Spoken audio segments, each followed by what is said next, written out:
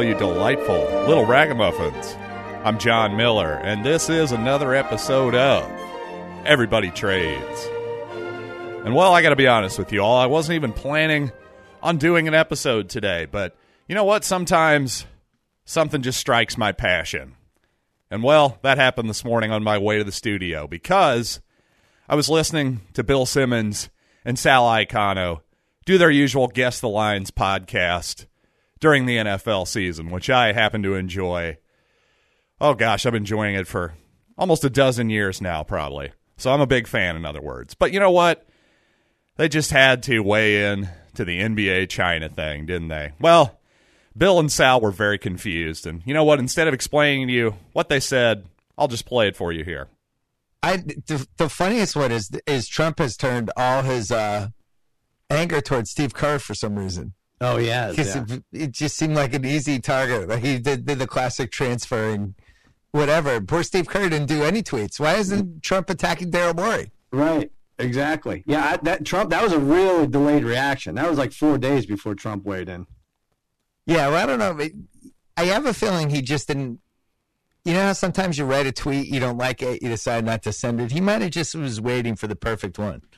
Trump, yeah. Couldn't get it done. You think that's what he does? You think he carefully thinks he's out? I do. I think he's very, very, very careful. Yeah. So the key to focus on here is at the beginning, Bill Simmons says he's confused. He has no idea why Trump wouldn't be attacking Daryl Morey, the original tweeter in question, the guy who tweeted out, hey, stand with Hong Kong, stand with democracy and freedom. Whatever Daryl originally tweeted out that started this whole thing. Well, let me help you out. That's why I'm here. This is a public service, right? So let me help all of you out who are still seemingly confused about this China whole controversy, the thing with Hong Kong, the NBA, the whole deal. Because I've seen a lot of takes from people who keep saying, well, it's complicated. Well, please allow me to uncomplicate it for you. Well, first of all, if you're wondering why Trump is picking on Steve Kerr and not Daryl Morey, well, first of all, if you know anything about Trump, it's pretty obvious that if you attack him, he's going to attack you back. Well, Steve Kerr's been very outspoken against Donald Trump and various different things that he doesn't like. Hey, fine and dandy. I've certainly said many critical things about the president into this microphone as well. In fact, it seems that Steve Kerr and I feel equally empowered to criticize the president at will. And yet, I've criticized also the Chinese government and President Xi Jinping over and over again in this microphone as well. And yet, it seems that Steve Kerr stifles himself when it comes to the Chinese government. He starts doing the it's complicated thing and hemming and hawing. And quite honestly, I find that a little bit gross. And here's why. Because if you really want to uncomplicate this thing, truly, what does this all come down to? Well, it comes down to this. Do the people of Hong Kong, do they have a right to self-determination or not? And in this case, the not means the Chinese government gets to do essentially whatever it wants to Hong Kong. It gets the power. You get to be under the thumb of the Chinese government, essentially. The Chinese Communist government. Now, on the face of it, of course, you'd think Steve Kerr, I'm sure he would describe himself as a liberal. I'm sure he's all about the ACLU, the American Civil Liberties Union, for instance. I'm sure he's all about that kind of thing. And yet, somehow, when it comes to Hong Kong and their relationship with the Chinese government, somehow it's complicated. Yes, they don't have a right to self-determination, apparently, even though so much in our modern society, especially leftists, couch everything in the oppressors and the oppressed.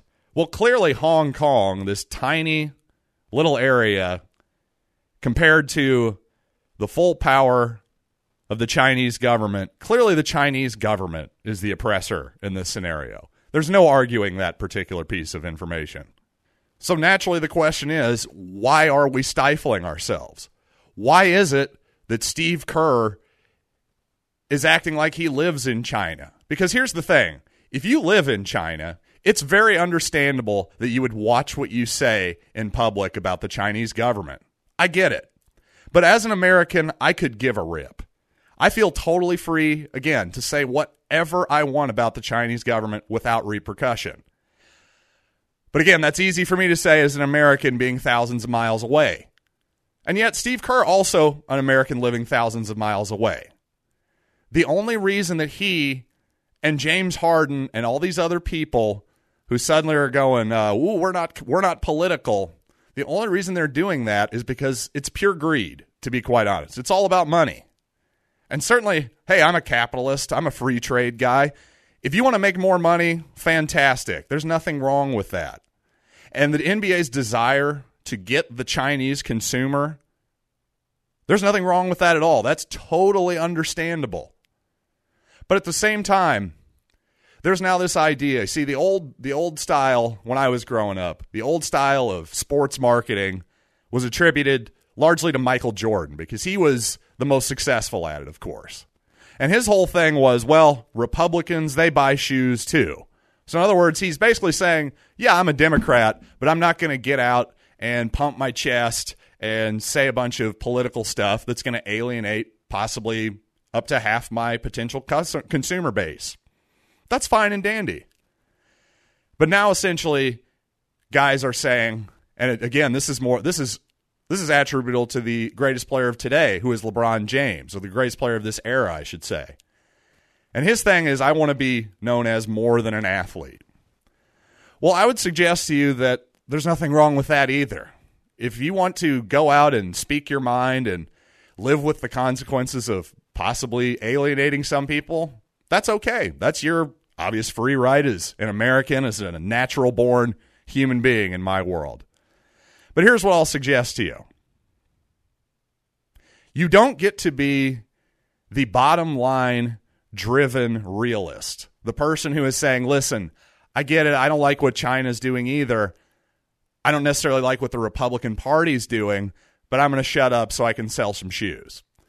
That's fine. You can be the bottom line driven realist who is apolitical, but you don't get to be that person and a sanctimonious political activist when it's selectively easy to you. Sorry, you got to pick one. You have to, because you can't be both, or else you're a gigantic hypocrite. The bottom line is, 200-300 years ago, Hong Kong was just another fishing village, essentially. Nothing special about it whatsoever. It was utterly unremarkable from all the other areas that surrounded it in that area. Particularly, take China, Japan, those areas right around Hong Kong. There was nothing different about Hong Kong. But what changed? Well, see, today, Hong Kong is now one of the most densely populated places on the planet.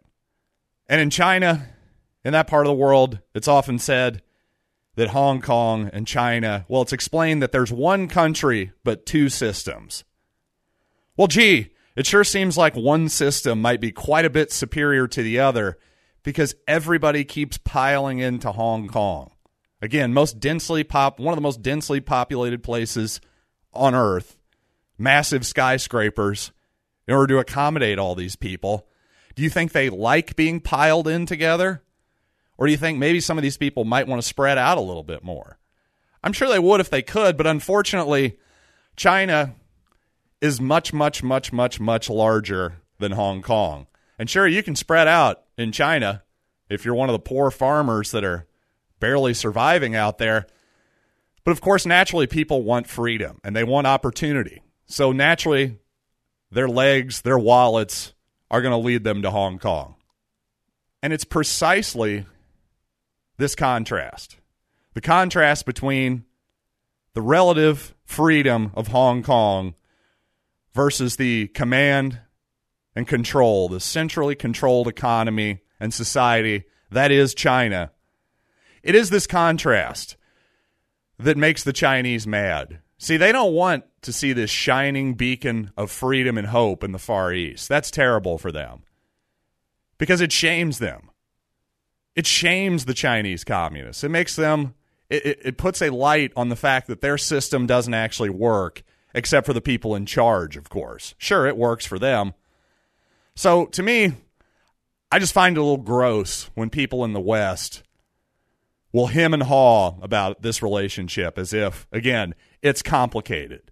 Well, apparently, as far as I can tell, I guess that means that apparently more people than I thought do have issues with self-determination. I mean, after all, in these people's opinion, right, in the opinion of the political left, freedom, capitalism, it's led to inequality and materialism and climate change and all the great problems of the world. So I guess maybe self-determination isn't so great. Well, I'm still on the side of self-determination and freedom.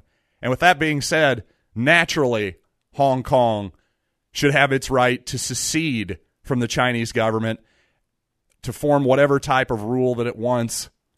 And certainly, as the oppressed in this scenario, how can you be on the side of China? There's nothing complicated about this whatsoever. If you're for freedom, if you believe in democracy, if you believe in self-determination, national sovereignty, any of that stuff, if you believe in natural law, or how about just right and wrong, then get on the side of Hong Kong and its own self-determination. That's the bottom line, and it's not complicated at all. Thank you all for joining me today on Everybody Trades. We're going to keep this one short because I know you all have important time too. So, you know what? Thank you for giving me a little bit of your time today. I appreciate it as always. So until next time, I'm John Miller. This has been Everybody Trades.